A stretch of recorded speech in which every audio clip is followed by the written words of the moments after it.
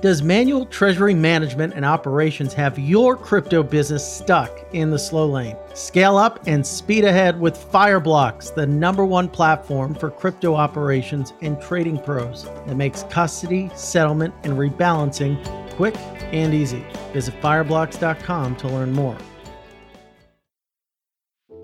This episode is brought to you by Coinbase Prime, an integrated solution that provides institutional investors with an advanced trading platform, secure custody, and prime services to manage all of their crypto assets in one place. Futuristic companies like Tesla and MicroStrategy have used Coinbase's comprehensive investing platform to execute some of the largest trades in the industry. Learn more by visiting coinbase.com/prime to get started today. I'd also like to give a shout out to Cross River. Whether you're a crypto exchange, NFT marketplace, or wallet, Cross River's integrated API-based platform provides the payment solutions you need to grow. A CryptoFin Industry Award winner and an early partner for companies like Coinbase, Cross River's tech stack supports crypto partners and enables real-time money movement for consumers. Welcome to a new world of crypto-friendly banking at crossriver.com/crypto.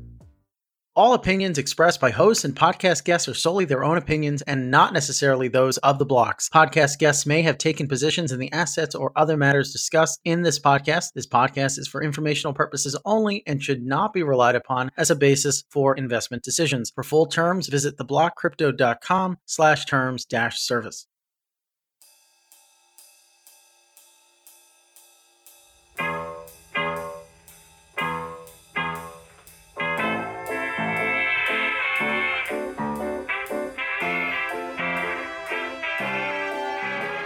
Well, ladies and gentlemen, welcome to the show. I'm your host, Frank Chaparro, Director of News at The Block. And joining us today on the other side of the mic is my guest and good friend, Anthony Scaramucci. This is his third time on the show. So we're going to bring the energy. We're going to ask some tough questions, keep him on his feet.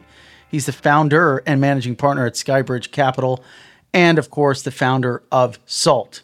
And for folks who maybe were sitting under a rock these past few weeks, they had an incredible conference down in the Bahamas. So we're going to talk a little bit about that. We're going to talk about the brutal haircut that I got that has revealed my grays and the markets. Anthony, how's it going?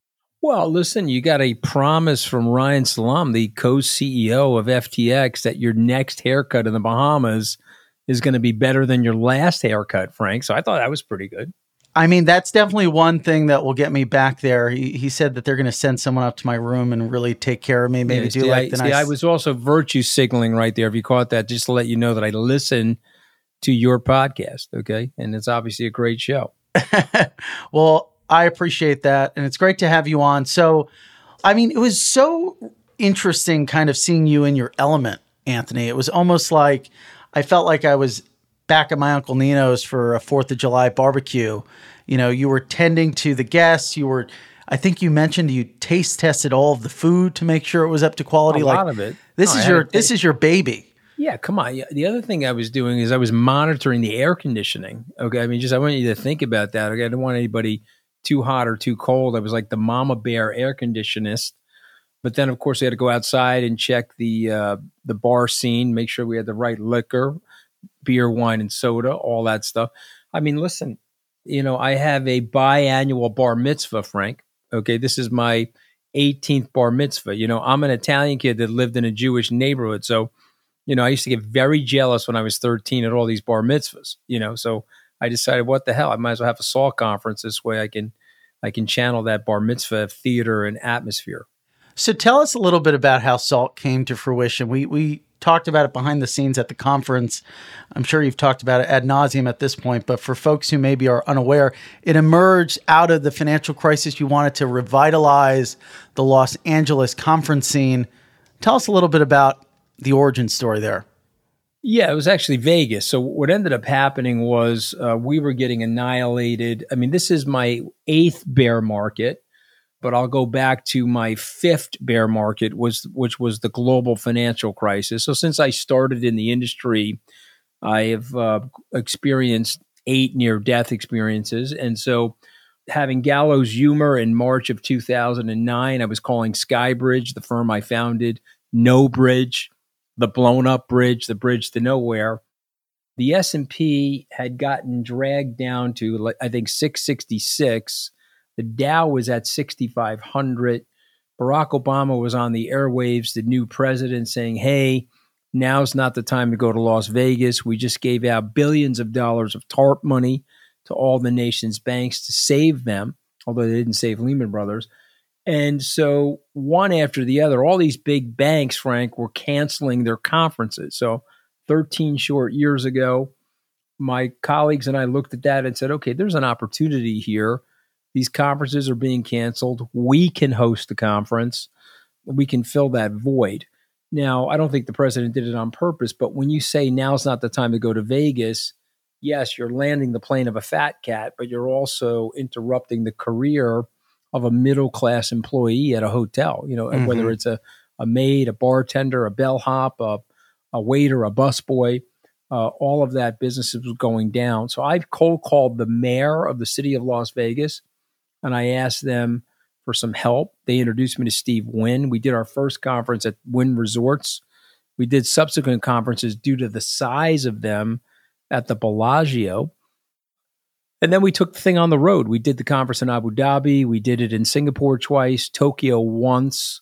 And then because of COVID, I had to move the conference out of Las Vegas into the Javits Center in New York, where last September, right before the UN General Assembly, we went to the sort of the VIP extension area, the Javits Center, and we hosted an event there. I got Sam Bankman-Fried through a mutual friend. I got introduced to him. This is one of the all-time best stories, okay? I just want you to picture this. I have no idea who Sam Bankman-Fried is. And my buddy says, yeah, it's a young kid. He's a crypto trader out of Hong Kong. He wants to talk to you. Can I set you up on a Zoom?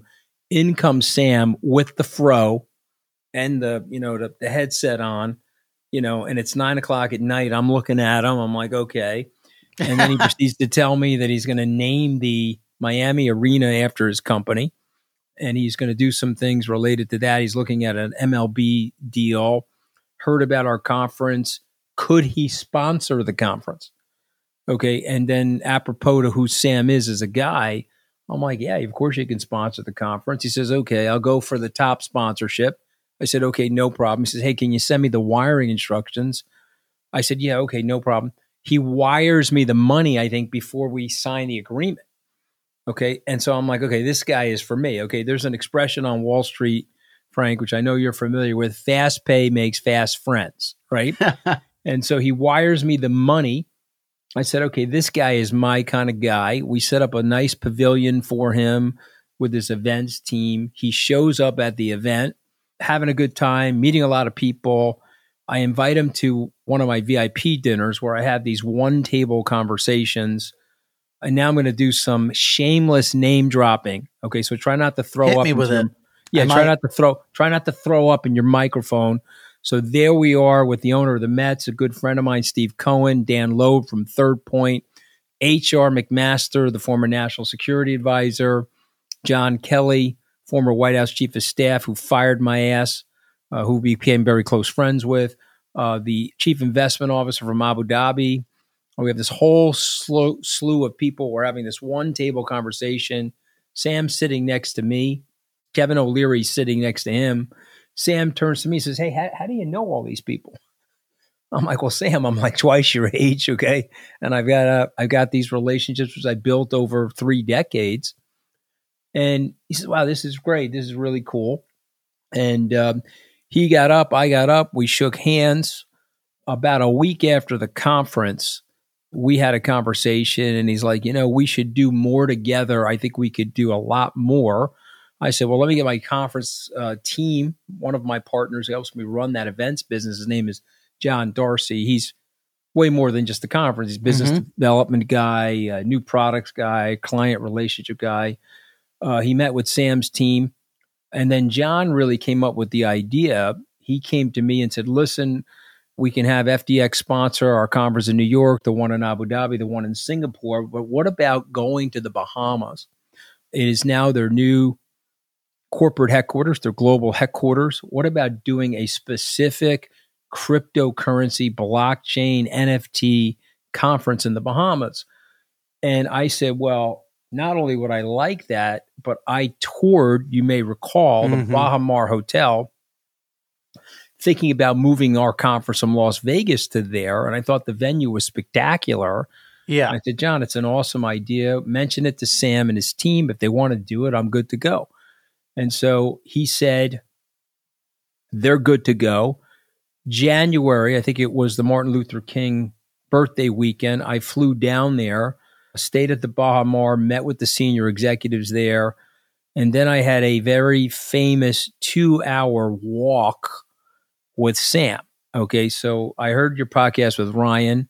So they have these like nondescript suburban offices that they're living in right now until they move over to their big corporate office that he very eloquently described to you. So I show up. But it looks like somewhere on Long Island. Oh, no, it's ridiculous. It's like these beige offices, and there's more parking than there are offices. Yeah. And I pull up in this like black car, this SUV that the Rosewood Hotel's given me. I turned to the driver. I said, I'll probably be a half hour. I don't know. I'm going to go see Sam. I walk in. The smell of fast food Chinese is in one room. Pizza boxes are in another. I'm like, okay, I love these people. Okay, they just rolled their dorm room into these corporate offices to make themselves billions of dollars. God bless them. To make it at FTX, you've got to have 6 computer screens in front of you, Frank. Yeah. Okay, you and I couldn't make it because I only have one computer screen. And I'm waiting in the lobby. Sam walks out. Let me show you the place. Shows me the place. Oh, by the way, we don't really have a conference room. Is it okay if we walk the parking lot? I'm like, yeah, I'm a little bit of a fatty. I could use the exercise. So I get with him in the parking lot, and we now walk in a clockwise direction around these 3 or 4 office buildings, and we talk about everything. We talk sports, politics, cryptocurrency, businesses. We talk literally about everything. And I said, listen, we'll team up with you guys. I'm a big believer in collaboration. Let's make this a destination for everybody. And one thing I love, many things I love about Sam, but the number one thing I love about Sam is if he thinks you've got a good sense for what you're doing, he leaves you alone. He's a decentralized manager in a decentralized business known as the blockchain. So I give him a lot of credit for that. And so my team interfaced with Ryan, as you know, Brad Harrison, all these different guys. They're events people. And that's how this thing came about. And that's a tribute to them.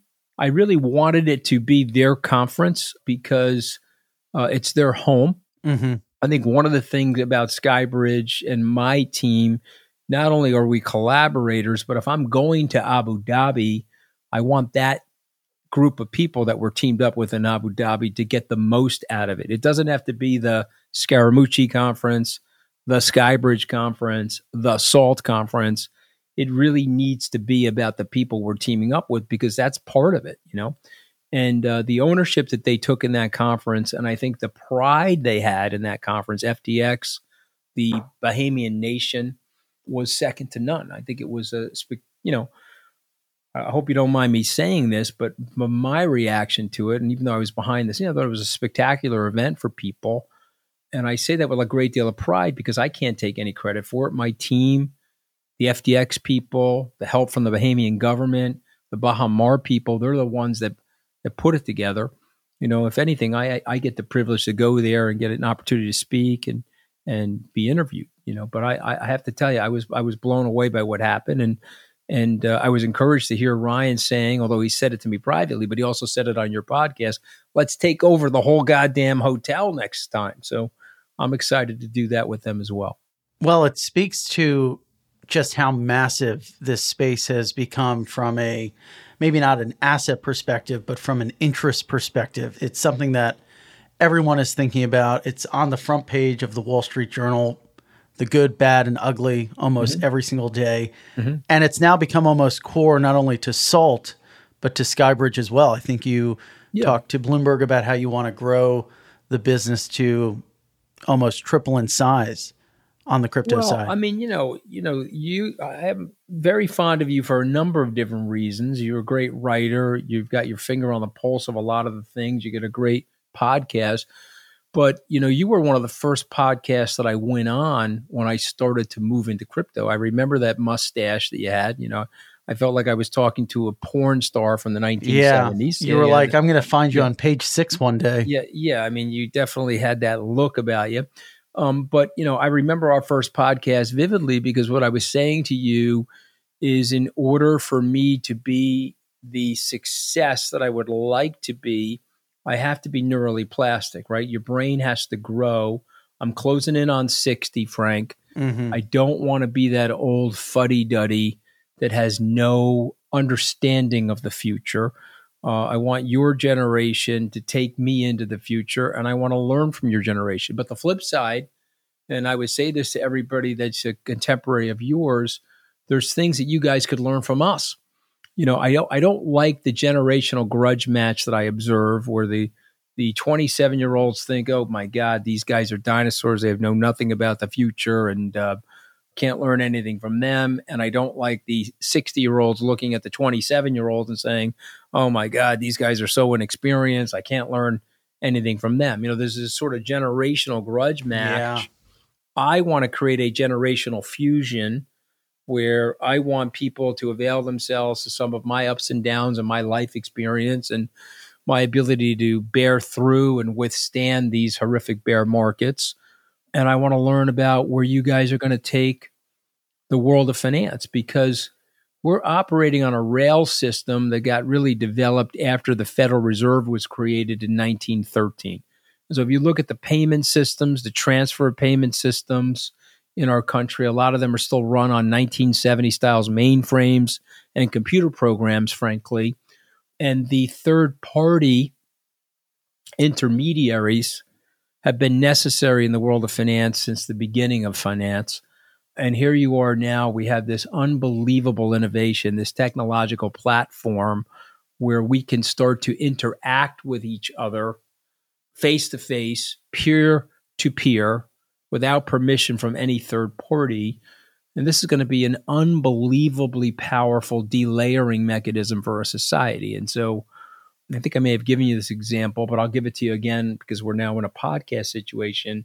So many things are going to happen that we can't even anticipate. It's like going back to 1998, logging into your AOL account and then having somebody come from the future 24 years later and say, well, everything's going to be connected to the net, including your TV. And there's going to be billions of people streaming 4K video over what looks like this, slow moving thing known as the internet. And so that's going to happen in the world of DeFi and the world of finance. Your generation is going to make that happen. I want to be a part of it. I want to share in that, at least at this point in my career. I think it's tough for certain people of your generation, but even just across Wall Street, across different age groups, to see through, or rather to see the forest through the trees because of all of the risks and scary things that happen in crypto on a daily basis. So to understand that promise of what the future holds, you have to kind of stomach the near-term, short-term volatility. I imagine there are so many people, and you see it on Twitter, the crypto skeptics and critics doing, self-congratulatory laps around the Luna meltdown. But it does speak to the inherent risks that do exist in crypto. But I guess you could flip that on its head and say, well, is Wall Street any better if you look at how the financial crisis happened, the lack of transparency and the opaque nature of mortgage-backed securities and other complex derivative structures. Mm-hmm. So it's interesting, right? Because I think from the crypto side of things, we like to think of ourselves as being this next-gen financial system, but we have to sort of grapple with things like USD depegging and completely unraveling, and then trying to convince people, oh, wait, no, actually, you can trust this. It's inherently trustless, despite sort of these issues. Yeah, so there's a lot there. Let me just start out by saying that your generation is going to show people that decentralizing finance or anything associated with decentralization is inherently anti-fragile. What we're going to find is that centralizing things always comes with impact. So if you have a central bank and you have an oligopoly of banks, if there's a banking crisis, they're going to topple into each other and they're going to need some form of a bailout. Governments, if they're autocratic and centralized, they have a tendency to get corrupt and they have a tendency to topple themselves. The U.S. government, whatever levels of corruption there might be or what levels of cynicism in the government, it's one of the more decentralized governmental properties in the world. If you think about the House and the judiciary, the Congress, Senate, and the presidency, and then also the local, state, and local governments, very decentralized. And so it's no wonder that it's the oldest living Republican democracy, right? It's 246 years old for a reason. Can't take it for granted, however, but it is durable because of its anti-fragility as a result of its decentralization. So you look at something like Terra Luna, it blows up, wipes out $18 billion worth of value, $700 billion of value in the cryptocurrency markets are wiped out. Value from November, arguably over $1 trillion, $1.2 trillion of value wiped out. So when you stop and you say all of that, what I would submit back to you is imagine $1.2 trillion wiped out of the central banking network, the money center banks. Imagine the people's hair that would be on fire and people running around in circles declaring the need for the government to bail them out. So in a decentralized thing, people own their own thing. They themselves are probably suffering. They themselves are hit depending on how much money they put into this. But you haven't caused a systemic breakdown or a systemic collapse. So if you are a regulator that is more focused on doing the right or wrong things and not the left or right things or the political things, you'd have to look at decentralization and say, oh my God, this is incredibly powerful. We need to figure out a way to propitiously regulate it, make it fair, and we have to figure out a way to allow it to evolve here in the United States so the U.S. can maintain its mantle of leadership as it relates to financial services. So yeah, we had a train wreck last week, yet in that train wreck, $4 to $5 billion of Bitcoin's value was sold immediately in the market in a desperate attempt to peg something known as a stable coin. It was inherently unstable, though, because if you're trying to offer up something that's stable with an 80 vol instrument like Bitcoin, that makes it definitionally impractical. Our research team wrote about it, said we were worried about it. Again, that doesn't make us fortune tellers or anything like that. It's just, an observation that we were making. Thankfully, we didn't own any of it because of it, but we were affected by it because it took down our entire portfolio and it also reverberated through the Dow. But no systemic crash, Frank. No systemic, oh my God, the system is under stress and the system's going to fail. In 2008, without Federal Reserve intervention, probably 6 or 7 banks would have failed. Goldman Sachs got themselves in a little bit of trouble because they were claiming they were never going to fail, but they left out of the fact that they had all of these credit default swap options with AIG, and that if the government didn't step in with the $180 billion to clear those transactions, they were on the hook for that. So, listen, I'm humbled by markets. I've been humbled by life. I've been wrong about a lot of things. And obviously people will criticize Skybridge for owning Bitcoin at 69,000. It's now 30,000. What I love about people is everybody's a long-term investor, Frank, till they have short-term losses. Everybody wants to second guess their money manager. But for me, I think the macro trend is so bright and the future is so bright that if you just have the patience and the fortitude to see yourself to that future, we're in a generational changing industry, but with that comes volatility and some uncertainty because it's so new. You know the expression about opinions. Yes, it's like a bungy hole. Everyone has one. Yes. Having trouble keeping pace with the crypto boom? When your business is scaling up and your portfolio is growing, you don't want to waste precious time on manual treasury management or settling and rebalancing. Fireblocks can handle that for you with smart, scalable solutions for your crypto business, along with industry-leading security and expertise. They'll take care of the back end so you can focus on the big picture. Visit fireblocks.com to learn more.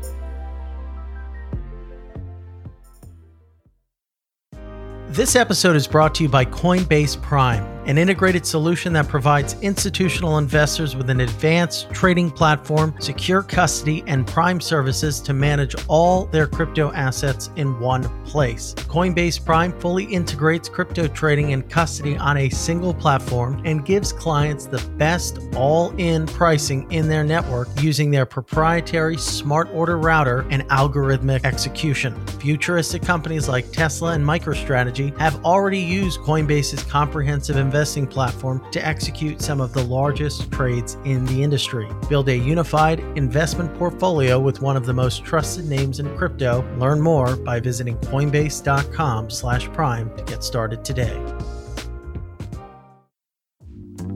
This episode is brought to you by Cross River. Building the next big thing in crypto? Then it's time to get your fiat on and off ramp solution from Cross River. Whether you're a crypto exchange, NFT marketplace, or wallet, Cross River's integrated API-based platform provides the payment solutions you need to grow. Cross River is powering the future of financial services. A CryptoFin industry award winner and an early partner for companies like Coinbase, Cross River's tech stack supports crypto partners and enables real-time money movement for consumers. Welcome to a new world of crypto-friendly banking. Request your fiat on and off-ramp solution now at crossriver.com/crypto.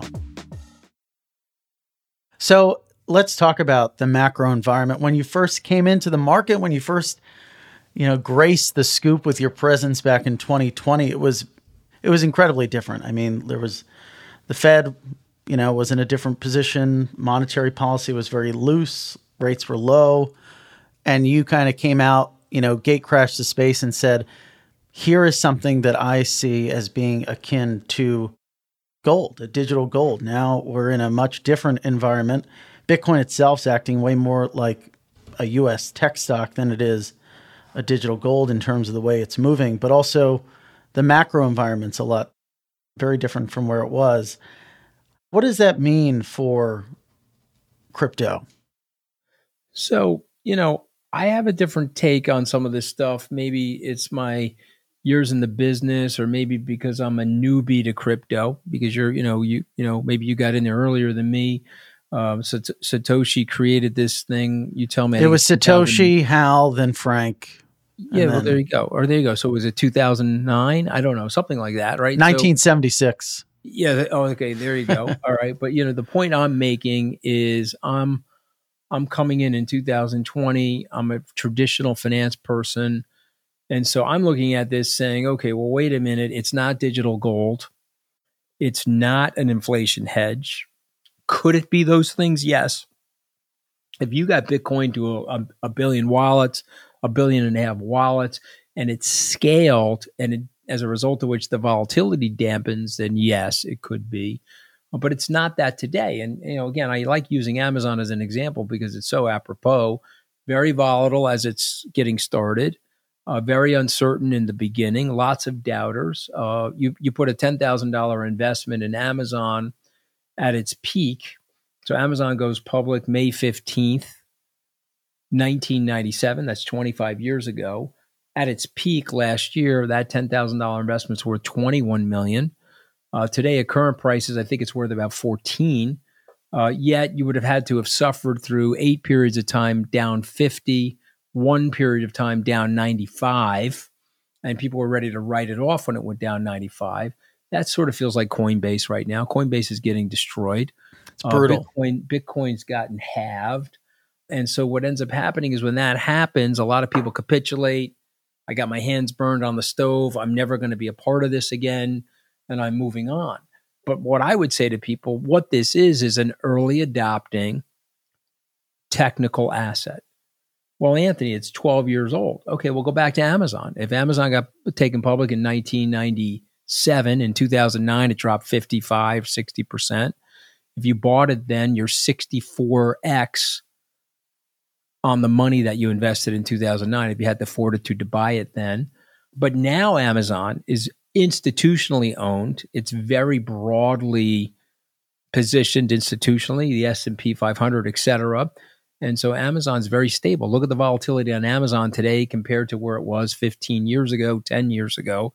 And you get my point. I think that's going to be Bitcoin. Bitcoin's scaling. Bitcoin has reached escape velocity. You may not like Bitcoin. You may be Warren Buffett and think it's rat poison. You may be Charlie Munger and think it's venereal disease or the worst thing that's happened to the civilization. But it's already scaling. It's reached escape velocity. Glassnode last month said there's probably 240 million wallets and approximately 130 million global owners of Bitcoin. Okay, that's going up. I know buddies of mine at very large institutions that unfortunately for right now have to remain nameless due to confidentiality that are gearing up and ready to pounce on the Bitcoin Cash ETF. Mm-hmm. Now, when is that going to happen? I don't know. I'll say something contrarian. I think the Grayscale guys will probably get theirs approved because the SEC, where all the knocks on the SEC, they're supposed to be, and I believe they still are, a client-centric, customer-focused, what's in the best interest of the customer. Before the SEC is going to be a trust that's trading at a 30% discount with 2% fees. They're moving to a market-based ETF number. I don't know if that's 60 to 80 basis points, but it's a very sharp fee reduction. And if it gets approved, you're going to close a 30% discount, which represents about $8 billion to the underlying customer, the underlying investor. And so at this point, given the saturation and the maturity of the market, Bitcoin's not being manipulated. And I think that there's less evidence of that. I think the SEC will be comfortable with it. If that happens, Frank, that is a floodgate opening. That's the game changer in your view, because I think a lot of people would, listen to this conversation and argue. But Anthony, the institutions are already here. That probably explains why crypto has become so correlated to stocks and bonds, because it's the same guys trading the same stuff. Yeah, but it isn't because you don't have the big players in, you don't have the wirehouses in. Let's say that I'm a private wealth manager. That's how I got my career started at Goldman. Mm-hmm. And you just sold your business for $500 million. I'm in a solicitation. Mm-hmm. And if it was 30 years ago, I'm offering you a 60-40 stock and bond portfolio, maybe a municipal bond ladder. Mm-hmm. Today, I've got private equity in there. I've got hedge funds in there, a world of alternatives. But right now, I don't have a digital strategy. I don't have a digital currency or a digital asset strategy. Why? Well, my compliance department is telling me, wait, we don't know what the federal government's going to, right. But the moment the cash ETF happens, I want you to just think about this, just look at a Jack Nash game theory analysis. Mm-hmm. Okay. Just take a look at it for 1 second. You're going to be, from a strategy point of view, every major wirehouse is going to have to flood into that space, every single one of them. There's no way they can't because now I'm in that solicitation. You turn to me and say, okay, I just sold my business for $500 million. What's your digital asset strategy? Well, I don't have one. We're negative on it. You're going to have to, no way, because you'll go to the next guy. You'll go to the Wells Fargo. You'll go to the JP Morgan. And so once everybody has it, and again, let's talk just specifically about Bitcoin. There's 21 million coins, Frank. At least 1, possibly 2 million coins were lost in the early adoption phases. They're on people's BlackBerries and clunky laptops somewhere, right? Boating accidents happen. Whatever the hell it might be, right? But you also know there's less than 2 million coins left to be mined. So let's just do the math together. 21 minus 2 is 19. Let's say there's 1 million or 2 that are not there. There's probably 17 million coins out there.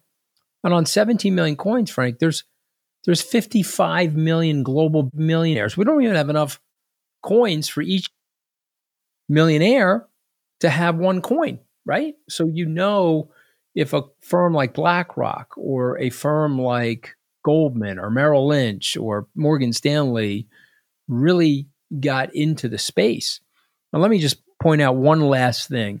While we were in the Bahamas, Fidelity announced that they're going to allow for Bitcoin exposure in their 401k programs. And so we did a call with them last week. We're onboarding Fidelity's 401k program into Skybridge. They're going to have a Bitcoin offering in that 401k program. There's $7 trillion of assets in retirement funds known as 401ks. Fidelity controls $2.7 trillion of those, Frank. Fidelity is about to do for Bitcoin what it did for the mutual fund and the U.S. equity markets when the 401k programs came into existence in the 1980s. The under ownership of stocks born from the Great Depression still lived in the 1980s. Yeah. And Fidelity pushed that into people's accounts successfully for them and successfully for Fidelity. They're about to do that to Bitcoin. So to me, I look at Bitcoin right now getting destroyed by the Terra Luna debacle, the flood of selling that hit Bitcoin, and yet Bitcoin still hovering at around 30,000. I see that as a major win. I see that as a sticky situation, and I see that as buyers. Are there incrementally more buyers or incrementally more sellers?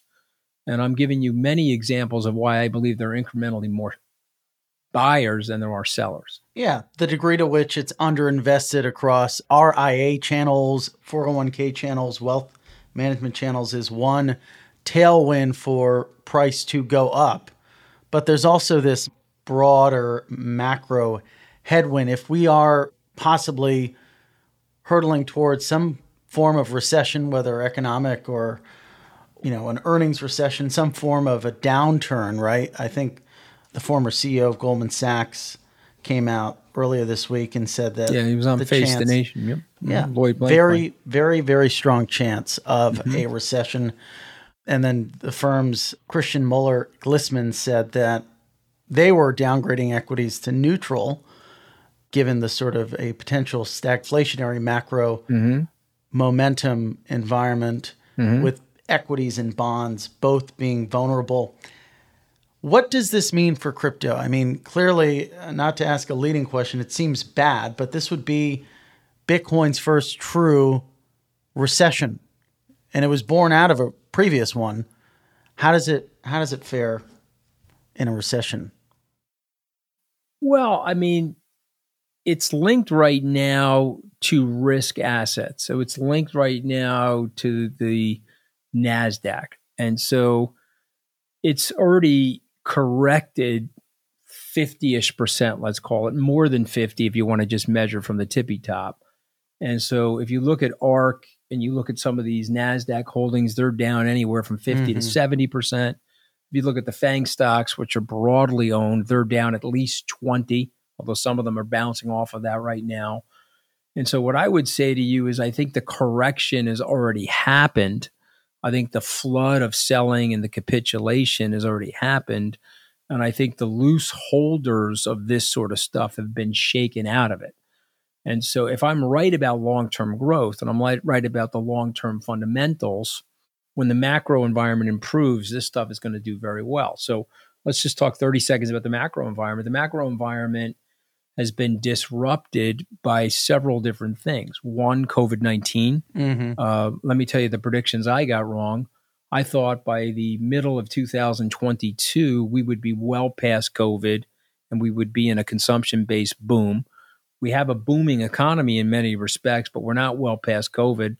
I myself just got COVID as an example, and a lot of people are getting it. It's a more mild form of it, but it is slowing things down. And I got that wrong. Number two, if you had asked me in November or December when Vladimir Putin was amassing troops on the Ukrainian border, was he going to invade the Ukraine? I would have said, well, that's going to be catastrophic for him to do that. And so the answer to that is no. He can't be that stupid. Yes, he's not going to invade the Middle East. So I got that wrong. And then the third thing that I got wrong, if you said to me that the inflation was going to be transitory, I would have said, yes, the inflation is going to be transitory because it's born from COVID-19 And it's born from the disruption of the supply chain and the induction of all this money that we put into the world, through PPP and stimulus to keep people going. Once that filters through the economy, the positivity of technology, the deflationary effects of technology will rule the day. And so the inflation will be triggered. I got that wrong. Okay. I don't think it's systemic like some of these people are saying, but it's just going to last longer than we think. Okay. And so now I'm sitting here with you, and I will tell you that this will abate. I got it wrong by a when, not an if. The war will end. All wars do. This war will end. We just have to hope these guys don't decide to go nuclear, which would be really bad. And then the other thing I would say to you, which I think you already know already, is the supply chain will straighten itself out. They've made a decision, again, rightly or wrongly, in China to go zero on their COVID policy. That's really hurting the supply chain. Can I recommend something to your viewers and listeners? Is that okay? Totally. There's something called trueflation.com. I would recommend people to go to that website. It's an interesting project that is utilizing the blockchain and real-time data to print actual inflation rates. And if you go there and you take a look at their dashboard, you could see that they believe, trueflation.com believes that inflation right now is at 11.6%. But if you're studying it, it's trending down. Why is it trending down? Because things are starting to loosen up a little bit. The economy's starting to get more normalized. And so it's trending there, but it's probably heading back towards the 6, 7, or 8%. And a year from now, it'll probably be in the 2 to 3% zone. Certainly the Fed has to raise rates, which has already shooken up the markets. Yeah. But the point being is that you could be sitting here 2024, rates are back down, the economy is booming, inflation is under control, and Web3, the thing that you and I talk about a lot, is way more real, way more substantial. 2024 could be the year where I pay you at the restaurant, or I pay the restaurateur on my smart wallet using a cryptocurrency or a stable coin. It's very possible. When that happens, okay, just that's not Luna. It won't be Luna. But again, Luna needed the TIC on it. It needed lunatic because it was a misconceived project that was overly confident in algorithmic assumptions. But, here's the thing I will give these guys credit for. It was their transparency, because they said, okay, here's our market cap. Here's our reserves. Well, wait a minute, you don't have enough reserves to match your market cap. No, but that's okay. We have this algorithm that we're going to use. And so somebody that was more capitalized than them could crush that and take it out. And that's the free enterprise system. That's what Schumpeter talked about with the creative destruction of the markets. If Luna was that weak, then, it would make sense that somebody would take it out. By the way, George Soros in 1992, when I think you were not yet born, almost, he broke the British pound because it was also set up fragilely and it didn't have the right reserves. He got shorted and they couldn't hold their peg and the pound broke. I think he made $1 billion. That was a lot of money back then. That's probably $3 billion today. He made $1 billion in about 36 hours. So Frank, these things are fluid. You have to make a decision. The market sucks right now. It is a bear market. You could hand wring and capitulate, bang your head against the wall. Okay, there will be sell side analysts that say sell, sell, sell, and they'll take their buy recommendations to sell right at the bottom.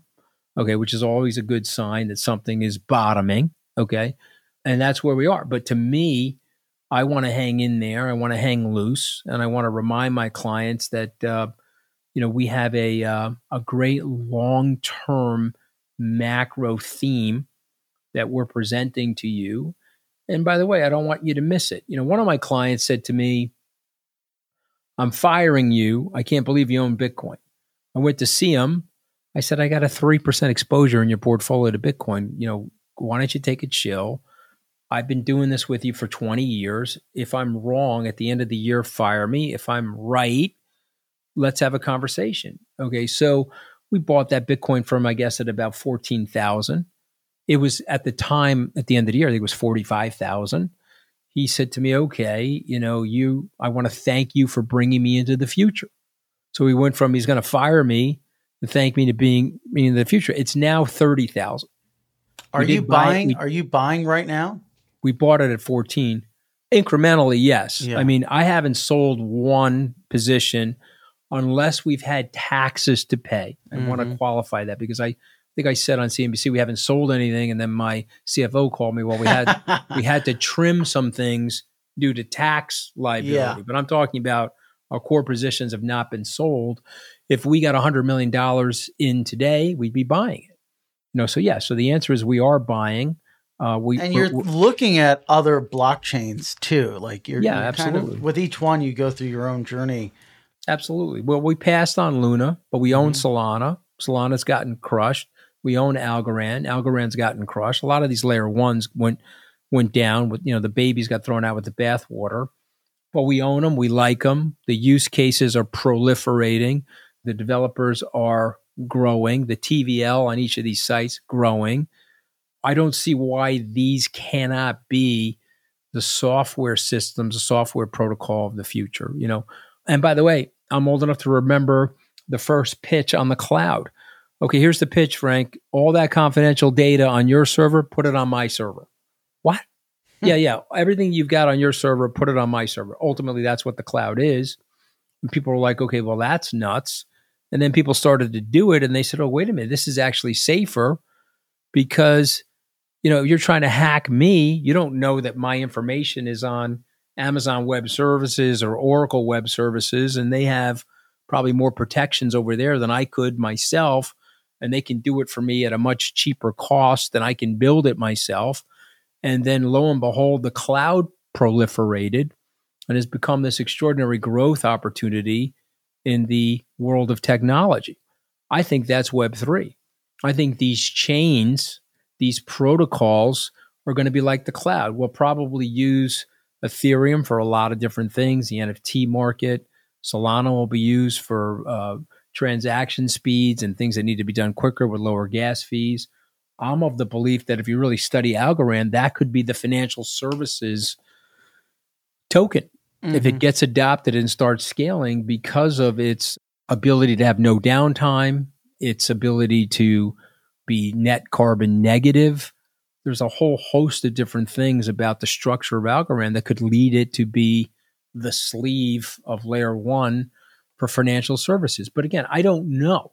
That's the cool thing about where we are right now. I know there'll probably be 15 of these protocols that make it. There will be 15 of them that are standards, if you will. I don't know which ones they'll be, but I'll tell you what, as it starts to become clear, I want to own a lot of them. Yeah. Do you think that there's any sort of risk that crypto poses to traditional financial markets? A lot of people in the wake of UST, Terra blowing up have pointed to potential risks around Tether. And if Tether were to collapse, there'd be some forced selling of Chinese paper or whatever they have backing their stable coin. So far, it's held up. There's been a bit of depegging, but is that a risk that people bring up to you, or do you see it as any sort of risk? Yeah, yes. I mean, I'm going to say this to you, and I think you'll appreciate this. The answer is no. I mean, I'm saying yes to the question in terms of addressing the question, because in May of last year, we had a 55% reduction in crypto prices, particularly Bitcoin. Was there systemic risk? There was not. 2 weeks, we've wiped out $700 billion of capital. Is there systemic risk? There was not. So much so that Janet Yellen, the Secretary of Treasury, said there was not.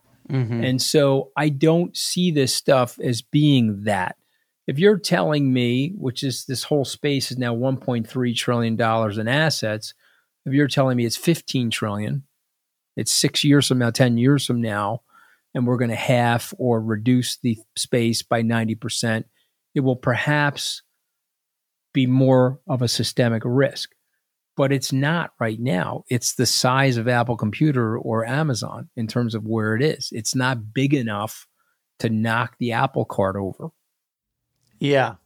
It's funny how, a lot of people, who are crypto skeptics or anti-crypto will say, it's irrelevant from one side of their mouth, and from another side say it's going to bring down the entire financial market, or could at least. Yeah, well, that's it. But that also tells you how early we are. It tells you how excited you should be about where we are. It tells you that you're going to be sitting here with me. Hopefully, you'll invite me onto your podcast. Your hair will have grown in. My hair by will then. have grown back, hopefully. Ryan Salam will have gotten you this beautifully coiffed and curated thing. Dean is now saying in the chat here that you may end up with I'm running again at this point, so I have abs again. Yeah, but you may end up with the porn mustache again. Okay, and we could be sitting here and the whole space is transformed. And, people will say, wow, you guys are great. How did you see that? And my answer will always be, my humble answer will be, no, I didn't really see it. Okay, I was making a guesstimate. I was making a knowledgeable estimate of where I thought things were going, but I did have the strength and the courage and the backbone to stay with it, and I didn't allow myself to get shaken out of it. Are regulators going to turn around, though? One prominent aspect of SALT was the presence of Tony Blair and former President Bill Clinton. Yes. Much to the chagrin of maybe some of the more libertarian aspects of the market. I took a lot of flack on Twitter for having those guys there. Look, I mean, but are they coming around? I do think the regulators are going to turn around because 70 plus million people own crypto in the United States. That's like a decentralized lobbying organization. I think that the pressure on them will be overwhelming. The money is flowing from the crypto executives into the lobbying community to lobby the Congress. Congress needs money to stay elected. So I do think it's going to turn around. But I also think that, as I said, smart regulators will look at the anti-fragility of decentralization and say, this is probably a better way than the 90-year-old rail system known as the central banking oligopoly of money center and regional banks. I will say one thing that's interesting about crypto is whenever there are these like blowups or schemes or any type of, nefarious actor or unstable actor, it kind of gets shaken out relatively quickly compared to traditional markets. Like it took years for the housing crisis to sort of percolate and then blow up. Whereas, I mean, the Luna thing, probably one of the most historic blowups in crypto history, unraveled in 4 days? Yeah, 4 or 5 trading days took out. But you could look at it different ways. You could say, okay, that's a disaster. This is horrific. The industry sucks, right? Or you could flip it around and you could say, oh my God, look at how this thing sustained itself during that debacle. So when are you going to go? Are you ever going to go full crypto? I'm pretty much full crypto. I mean, honestly, I've got half of the assets in crypto. If we're right, I'm not selling my remaining assets that are not in crypto, but I just want you to think about They're just going to get dwarfed. Yeah. If we go 5-1 on my, if Bitcoin goes $150,000 and you call me, I'll tell you, wow, we've got, 20% of our assets in non-crypto. If it goes to $500,000, I'm going to tell you, well, we got 5% of our assets in non-crypto, so we're basically a crypto shop at this point. Well, hopefully if we get to 500,000, we'll be doing the show from my private island. Private island, right? You're not going to go to Mars with Elon? No. Definitely not. I don't want to be in space. No, you're terrestrial. You're a typical Italian. Way too Italian. You can barely get me in an airplane. You're not going to get good cannolis on Mars right now, okay? Yeah, exactly. No Shafil Yadel on, Jupiter. Not going to happen. So what are you looking forward to for the rest of the year? Well, I mean, we have our SALT conference coming up, the FTX SALT conference coming up in New York. We're going to do a conference in Singapore in November. So we have a September New York conference, a November Singapore conference. And I'm looking forward to the back end of this year where I do think that there'll be more economic activity. I'm going to be bold to suggest that a cash Bitcoin ETF will happen sometime this year. And I think that's going to open up a floodgate of activity from formerly resistant, reluctant financial institutions to come into the space. And where can we learn? Where can our audience learn more about what you're working on at SALT? Okay, it's very simple. You go to @SALT Conference on Twitter. You go to @Skybridge or @Scaramucci. I also do a podcast on my own, which you're going to be forced to be a guest on, called Mooch FM. I'm going to reach out to you for that. We interview a lot of fun people there. And I'm reachable at those places. You can email them, guys. You can just shoot Anthony a message. I'm an accessible guy. I'm very easy to find. Well, thanks so much for coming on the show. Great to be on, Frank. I got to tell you, though, lift up the hat, though. Let's show everybody what the damage that got done. This is what we're dealing with. I'll tweet a picture out. My good buddy and now joint venture business partner, Ryan, I'm gonna talk to him about getting you the right haircut. I'm sure he can help me find someone to help me diet in New York as well. Yeah, we got to do both of those things. All right? All right, sir. God bless you, brother. Take it easy. Ladies and gentlemen, thanks for joining us. We'll be back with another great guest. Have an awesome day.